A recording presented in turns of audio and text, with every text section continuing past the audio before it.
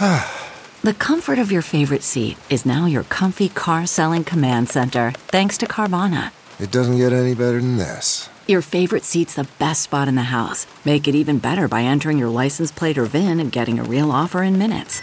There really is no place like home. And speaking of home, Carvana will pick up your car from yours after you finalize your offer. Visit Carvana.com or download the app and sell your car from your comfy place.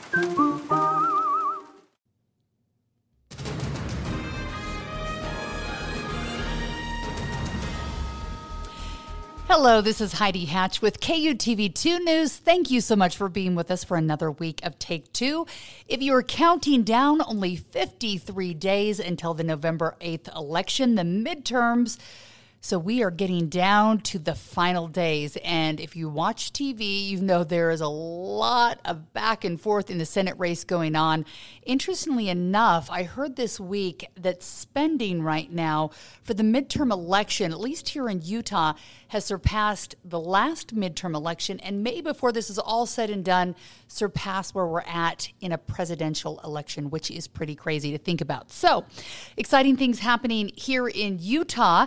Today, Greg Hughes and Mara Carabello are off doing political events, so it's just me today. A couple quick updates of what we're going to be doing in the next week, and then back with a full podcast next week. Happening tonight, though, on Friday night, a federal appeals court ruling in favor of a Texas law. It's a law that targets major social media companies like Facebook and Twitter. And in this, it's really a victory for Republicans who are accusing the platforms of censoring conservative speech. We've seen a lot of that over the last couple of years since the presidential election. NPR reporting and saying tonight that the decision by the 5th U.S. Circuit Court of Appeals in New Orleans is unlikely to be the last word in this legal battle that has stakes beyond Texas. It really could have an effect over the entire country and could impact how some of the world's biggest tech companies regulate content by their users.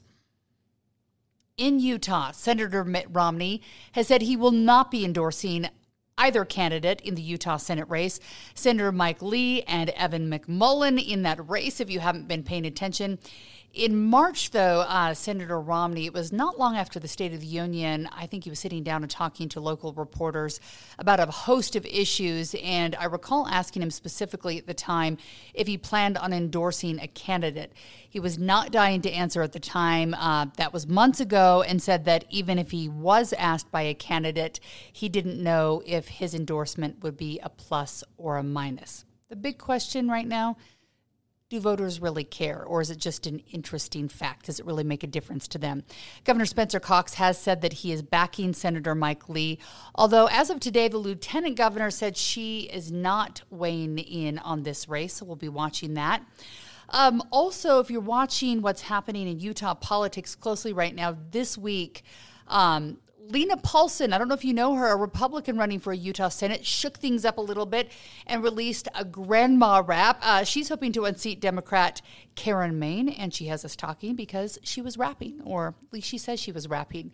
You can watch that video if you haven't seen it. I will post a link. Also, Utah Democrats suffered a loss in court this week, but they say they're going to take their case to the Utah Supreme Court. If they do that, they do not have a lot of time to make this happen. If you haven't been caught up on this, they're trying to get Republican Joel Ferry off the November ballot. Ferry resigned his position in August, but too late to be removed. Right now, he is serving with the Division of Wildlife Resources and Natural Resources. As interim, he has not been sworn in or passed through the Senate process. That's why we're in this weird limbo right now. But there's not a lot of time to waste. Ballots go to print soon. They'll be mailed out in as little as 4 weeks, and I'm assuming it takes a little while to print all of those ballots.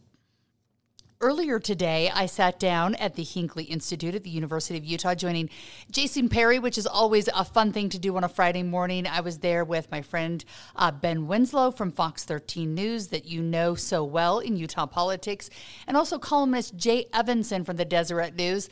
Fun fact here, if you don't watch the Hinckley Report, Jason Perry and I, we have something in common. We are both graduates of West Jordan High School and Jaguars, which is always fun to talk about. And Ben Winslow and I went to Southern Utah University together at the same time. And we both worked for one of our professors who owned a radio station. So both worked at the radio station at the time.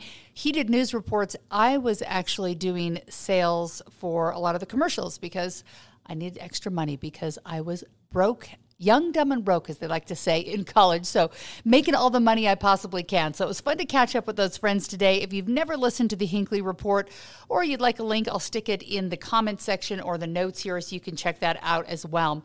We're watching very, very closely right now the Deseret News Hinckley poll. It's supposed to be dropping at the first of next week, which is really going to be our best indicator for the Utah Senate race. We've obviously been talking about the internal polling that has come from both campaigns, but sometimes there's a little bit of bent to those. So we are looking forward to seeing where the state is right now because we keep seeing in a lot of these polls that come out, there are still a lot of undecided voters, as high as even 23 or 24%, which is crazy when we're 53 days out from an election.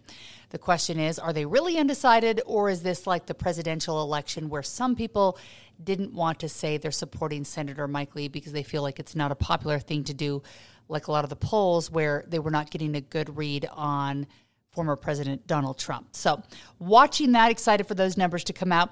Also very busy right now, myself booking interviews with all of our Utah congressional candidates in the coming weeks. I'll be posting that as bonus content here on Take Two. We'll also post them on KUTV.com if you'd like to listen to all of the candidates, where they stand on the issues, and really look at them apples to apples, oranges to oranges before you make your final decision and vote. So again, that will all be coming out in the next few weeks, which I'm very excited about. I'll be back here next week with Greg Hughes and Mara Carabello. Hope you have a great rest of your week, and we will be back chatting soon.